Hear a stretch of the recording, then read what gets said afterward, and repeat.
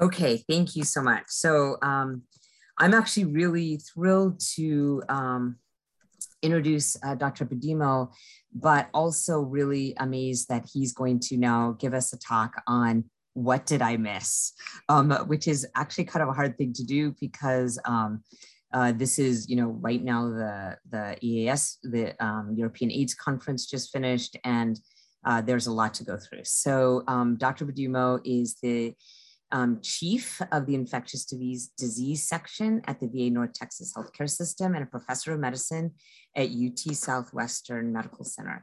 He has been really deeply involved in both laboratory-based and translational and clinical research in his work over the years, is a longstanding ACTG investigator, works a lot on non-AIDS defining illnesses, hyperlipidemia, adherence to medications, alcohol treatment, just a very varied clinical research-based career, and has served on the leadership of ACT, HIV, and other organizations. And we're really thrilled to have him here to say, in case you missed it. Thank you. Thank you so much, Dr. Gandhi, for such a kind introduction. And it's an honor to be introduced by esteemed colleagues and friends like Dr. Gandhi, the West Coast variety, and it's not the East Coast variety, Dr. Raj Gandhi. So in case you missed it, I would like to just go through over a few studies that might not have been covered by the previous speakers.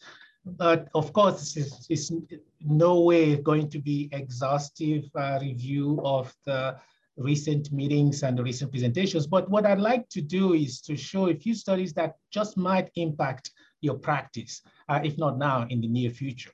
And here are my disclosures, research funding for ViiV and certificate has been bought for ViiV, Merck, Gilead, and Teratech. So here's a brief outline. We'll touch on a couple of studies that may have been covered a little bit earlier, and in strategies for prevention, moving gradually away from once daily oral ART for prevention, and strategies for antiretroviral naive people who are living with HIV, where are unmet needs. Not a lot of data on the newer agents during pregnancy, and there is some new study that may really do a lot in bridging that gap.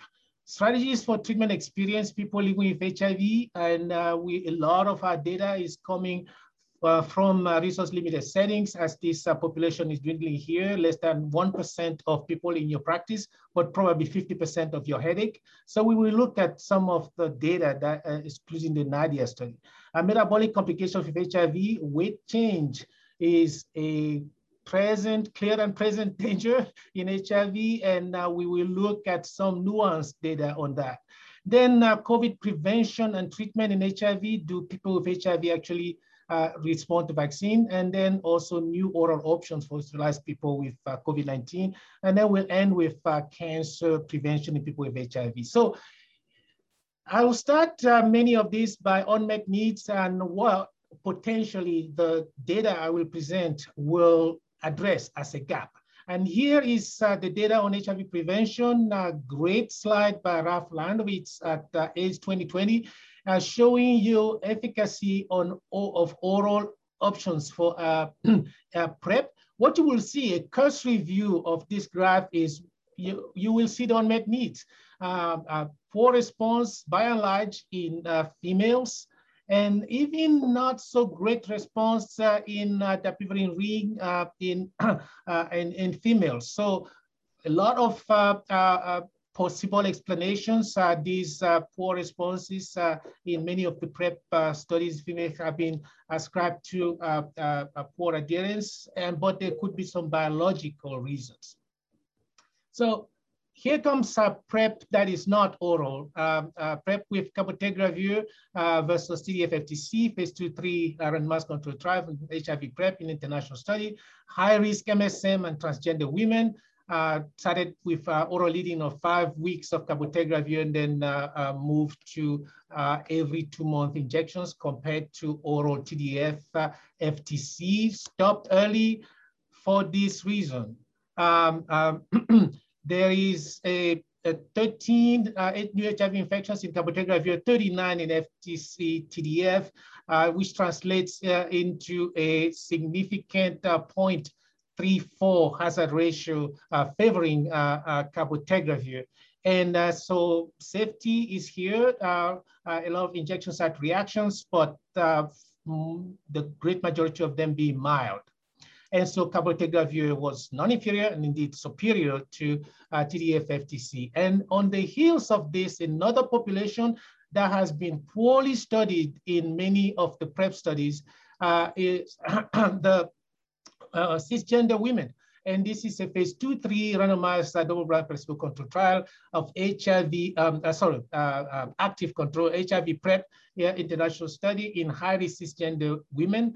It's same construct after a lead-in of 5 weeks. Cabotegravir was administered Q2-month injections compared to TDF-FTC orally, and you will see here very similar. Women in the cabotegravir group had 89% lower risk of HIV infection compared to TDF-FTC. And so that amount to 4 infections in cabotegravir and 36 in TDF-FTC for a hazard ratio of 0.11. And also safety is similarly to the other study, cabotegravir being found non-inferior and superior to TDF-FTC for PrEP. Now, can we do even simpler? And this is an oral PrEP that could be administered every month. Population PK simulation of islatravir tetraphosphate, which is predicted to be protective at that threshold of 0.05 picomole per million ppmcs, and monthly oral islatravir at 60 milligrams was selected for phase 3 HIV prevention study because it's predicted to exceed the PK threshold within a couple of hours of the first administration and stay on that throughout. So very exciting possible new options. Not only is it still oral, but it's oral every month, not every day. But another potential formulation for islatravir is as an implant. This is a double-blind placebo-controlled trial in a low-risk population, 3 different dosing, 48 milligrams, 52 milligrams, and 56 milligrams subdermal placement in the upper arm, and there was removed after 12 weeks, and they followed up 8 weeks after removal. This is plasma and PBMC PK, EKG's vital signs and safety were collected, and it was found, as you can see on the panel on the right, that the 56 milligram implant were projected to lead to concentrations above the thresholds for over 52 weeks. So this could be a monthly administration. Now, we go back to saying, well, okay, so what are the unmet needs still in HIV prevention? Maybe ultra-long-acting options like islatravir implant, but that could be removal in case something goes wrong. So we've seen Atlas and Flare that shows that oral options, subcutaneous intramuscular injections of cabotegravir were good. And then we've seen the cabotegravir for PrEP. So maybe other options would be found for treatment and prevention, but that would allow you to remove the administration of the depot formulation in case something goes wrong. This is a very exciting, not yet ready for prime time, in situ forming implant where you inject dolutegravir, it solidifies, but you can easily remove it later, and it has potentials for both treatment and PrEP. Now, unmet needs for treatment experienced people on current with current antiretroviral options. Dr. Gandhi has presented to you options for heavily treatment experienced with newer agents, islatravir, lenacapavir, and so on and so forth. But we're talking about early failures. After failure of an NNRTI-based therapy, again, a lot of studies from Africa, mostly second line and earnest, so suggesting that ratiregravir plus 2 NRTI was non-inferior to lopinavir, ritonavir plus 2 NRTI, and ratiregravir plus 2 NRTI was non-inferior to ratiregravir plus PIs. Now, the remaining question, INSTI-based ART in treatment experience. Are there data with contemporary INSTI and the second line, contemporary PIs and the second line INSTIs, dolutegravir and bictegravir. So here comes the Nadia study, which was just published a couple of months ago in the New England Journal of Medicine. So this is a contemporary PI, option darunavir, ritonavir, compared to dolutegravir, each with TDF, FTC, or AZT 3TC, 464 participants failing first-line NNRTI-based therapy. Now, at baseline, 50% of them had K65R and 86% of them had M184V. So these were people who already had a significant resistance mutation. So there was excellent virologic response at week 48, 90.2% for the dolutegravir and 91.7% in the darunavir ritonavir. But what I think is more important to note is that the option was equally effective at all, at both viral load strata, less than 100,000 or more than 100,000, and CD4 strata less than 200 and more than 200. But with either 0, 1, 2 or more predicted active NRTIs in the regimen, that option worked. So after NNRTI therapy failure, dolutegravir or ratutegravir ritonavir plus TDF-FTC or actually AZT-3C was efficacious regardless of the amount of NRTI resistance. So this is something that could be operable in your clinic in somebody who has failed an NNRTI-based regimen but had M184V, K183N, and maybe K65R. Can you reasonably put them on a newer integrase inhibitor with TDF-FTC or TAF-FTC? According to Nadia, you probably can. So, and the prompt administration of antiretroviral therapy to optimize maternal outcomes and preventing MTCT is important. However, there's no adequate data on safety and efficacy of newer integrase inhibitors and newer tenofovir formulations, tenofovir alafenamide, during pregnancy. So the impact 2010 vested trial is filling that gap. They looked at people 14 weeks or greater in pregnancy with no previous ART. They allowed up to 1 week of ART during pregnancy before enrollment, and they were placed randomized to dolutegravir plus TAF-FTC versus dolutegravir plus TDF-FTC versus efavirenz TDF-FTC. And this is the viral suppression at delivery favoring the combined dolutegravir containing groups, i.e. dolutegravir plus TAF-FTC plus dolutegravir plus TDF-FTC compared to efavirenz TDF-FTC. So that's number one. We all have been familiar with the fact that integrase-based regimen drop the viral load quicker. This is even more important in the context of pregnancy because the sooner you accomplish that, the better you likely to prevent maternal-to-child transmission. So first important outcome to impact 2010 vested. Second important outcome is that the composite adverse pregnancy outcome, which was the primary endpoint, by the way, spontaneous abortion, stillbirth, preterm delivery, or small for gestational age, favored dolutegravir FTC TAF over the two other groups. This is the first thing. The second thing is that the preterm deliveries were also fewer with dolutegravir FTC TAF compared to efavirenz TDF-FTC. So this is number one, the composite outcome favoring dolutegravir FTC TAF, and the preterm delivery at week, i.e. just at less than 37 weeks of gestation were favoring dolutegravir FTC TAF. So virologic endpoint, good. Safety also appear, for the mother and the child especially appear to be good. So we've all heard about weight gain. I think that it's something that have challenged us in our clinics to figure out whether it's indeed important to use the guidelines recommended first-line agents all people, including those are more likely to gain weight. We have figured out that people initiating antiretroviral therapy with regimens containing INSTIs or TAF are more likely to gain weight. They're also more likely to gain weight if they're females, if they're non-white.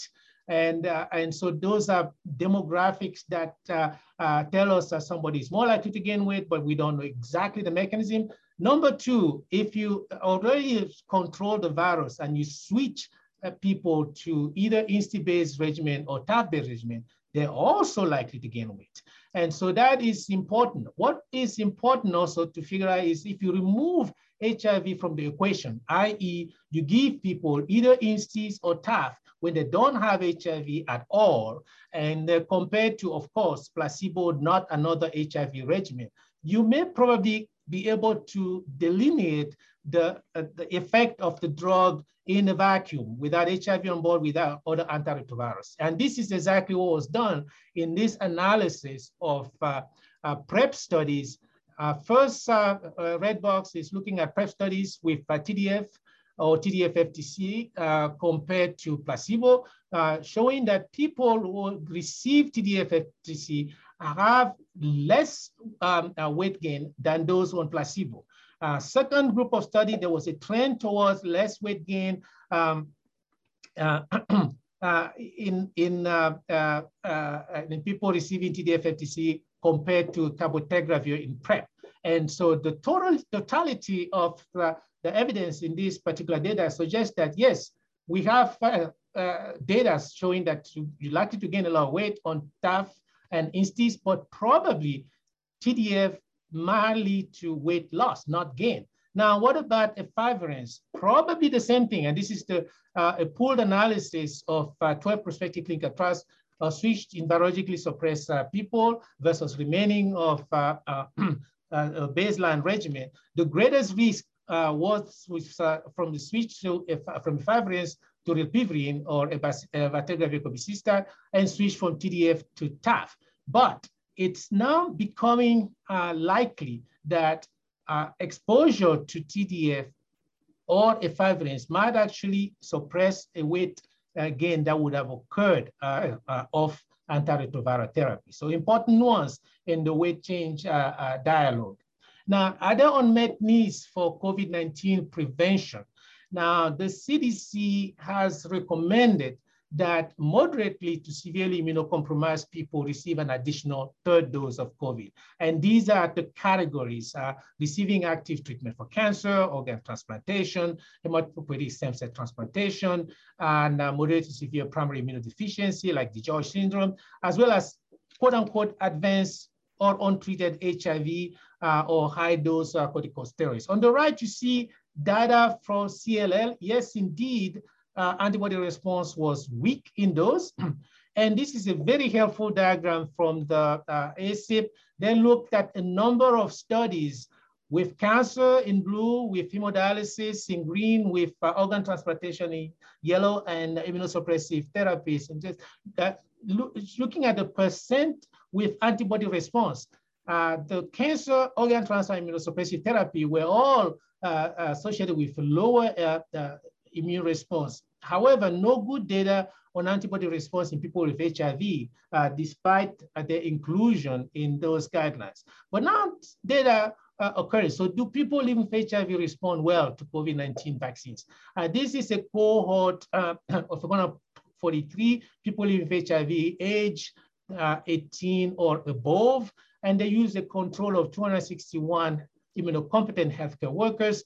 Antibody response was measured 26 days after administration of the Pfizer vaccine. And all the people living with HIV were virologically suppressed, and they had a quite robust CD4 count of 700 with confidence interval from 648 to 747. So these were biologically suppressed with a really good CD4 count. And the conclusion, as you can see in the graph on the right, in the RBD binding IgG or log 50% neutralizing titers were equivalent between people living with HIV and control without HIV. The conclusion is that this vaccine was immunogenic as safe in people with HIV on ART with suppressed CD4 count and on unsuppressed CD4 and suppressed viral load. Those are the words.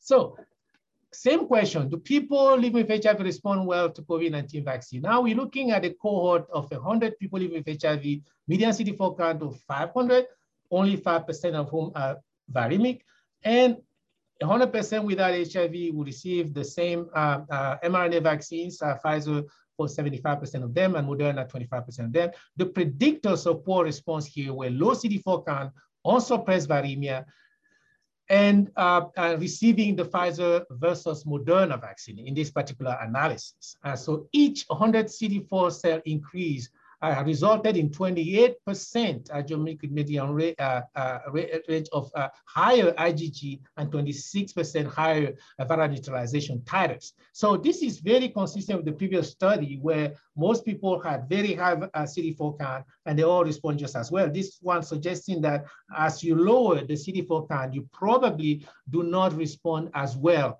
to COVID-19 vaccines, at least the mRNA. There's other studies that have been done looking at AstraZeneca vaccines, but that's also showing similar response, but mostly in high CD4 count people. Now, what are the unmet needs in the outpatient management of COVID-19? So we had monoclonal antibodies that had shown 70 to 80% decrease in hospitalization or death in outpatient COVID-19 people. So that's why the DHHS guidelines has this recommendation that's in the box here that anti-SARS-CoV monoclonal antibody protocols are recommended for outpatients with mild moderate COVID-19, and those are the regimen recommended. Now, what are the unmet needs? No oral options. Until molnupiravir that Dr. Gandhi presented earlier, which is an oral drug that had about 48% decrease in hospitalization and death. So very promising results. And then just yesterday, a press release, and I would never have thought that I would be presenting press releases in the CME program, but this is the COVID era. We're doing things out of the box. So that suggests in this study called Evaluation of Protease Inhibition for COVID-19 in high-risk patients, so EPIC-HR. This is a protease inhibitor that is boosted by ritonavir. This is orally bioavailable and SARS-CoV protease inhibitor, which has pan-human coronavirus activity. You see at the bottom right that it works just as well in SARS-CoV-1, MERS, and 229E. Excellent off-target activity, oral activity in a mouse-adapted SARS-CoV-2 model, and this is what it looks like. An interim analysis that was the subject of the press release yesterday was 89% reduction in COVID-19 related hospitalization and death from any cause through day 28 if they was administered within 3 days of admission. But the study that people administered the drug within 5 days of symptom onset. So this is quite promising, and enrollment was stopped, recommendation by DSMB, and then they have submitted the data to the FDA, and probably going to have an EUA later. This is a very nice a table I lifted from Eric Topol Twitter page, comparing the molnupiravir Dr. Gandhi presented to you earlier to this Pfizer molecule. And efficacy, you see here that if the data holds, it's incredibly great efficacy with no death within 5 days, but it has to be boosted with ritonavir. And this is specifically designed for COVID and is a protease inhibitor. And we will see how well it's priced. So we will conclude now with yet another press release. And this is 2 in a row. But I think this is very exciting data, and I cannot wait. I was told yesterday it will be in the diseases of the colon and rectum, probably in the next week or 2.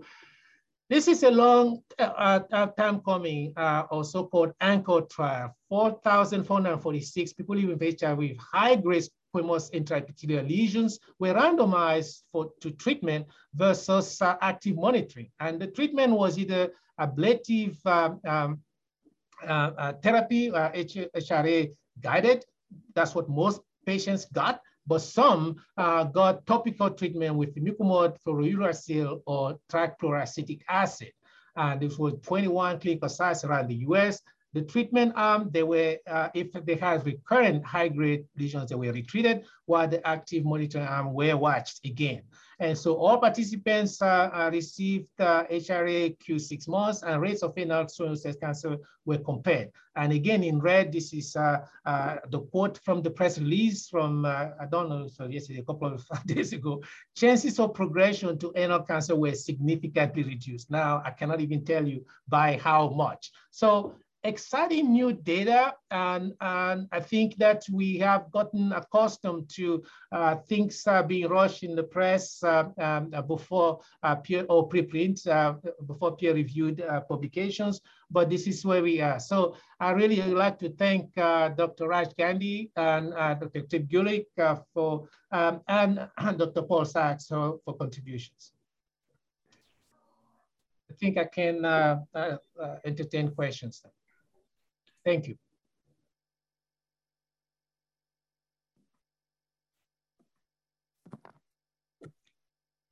Thank you so much, Dr. Bedimo. And let me just see if, please feel free to put any questions in the chat. You went over great and really important studies and very new developments. And I think the anchor study especially is really going to change our clinical management, and we now have a protease inhibitor for COVID. Everything is looking up. And maybe we'll have molnupiravir with a protease inhibitor someday. And I sense combination studies coming. Yes, it's just like it's all over again. It's just like those good old days with HIV. So right. It's very exciting. I mean, I think a lot of people. Well, I'm waiting for questions. I'll, ask a question I'm often, asked, which is that, do you think the mutation potential of a nucleoside analog, does that worry you with molnupiravir? You think it's short enough that we're not worried? Yeah, so it's been a question that people have asked, and there are a couple of assays that I'm hearing Merck has conducted. One of them was this in vitro study, I think it was on as blue, something like that. That those studies are mutagenesis studies that can tell you if there is a signal for mammalian cells mutations. Of course, has been incredibly important question that I hope it's not the case, and I'm hearing from Merck that this is not the case, that some of the studies that they have conducted have not suggested that to be, but hopefully we'll see that in print. Okay, well, I'm going to turn it over to Chip because I know that you're monitoring this next part. And so that was a great talk. Thank you so much. Thank you very much.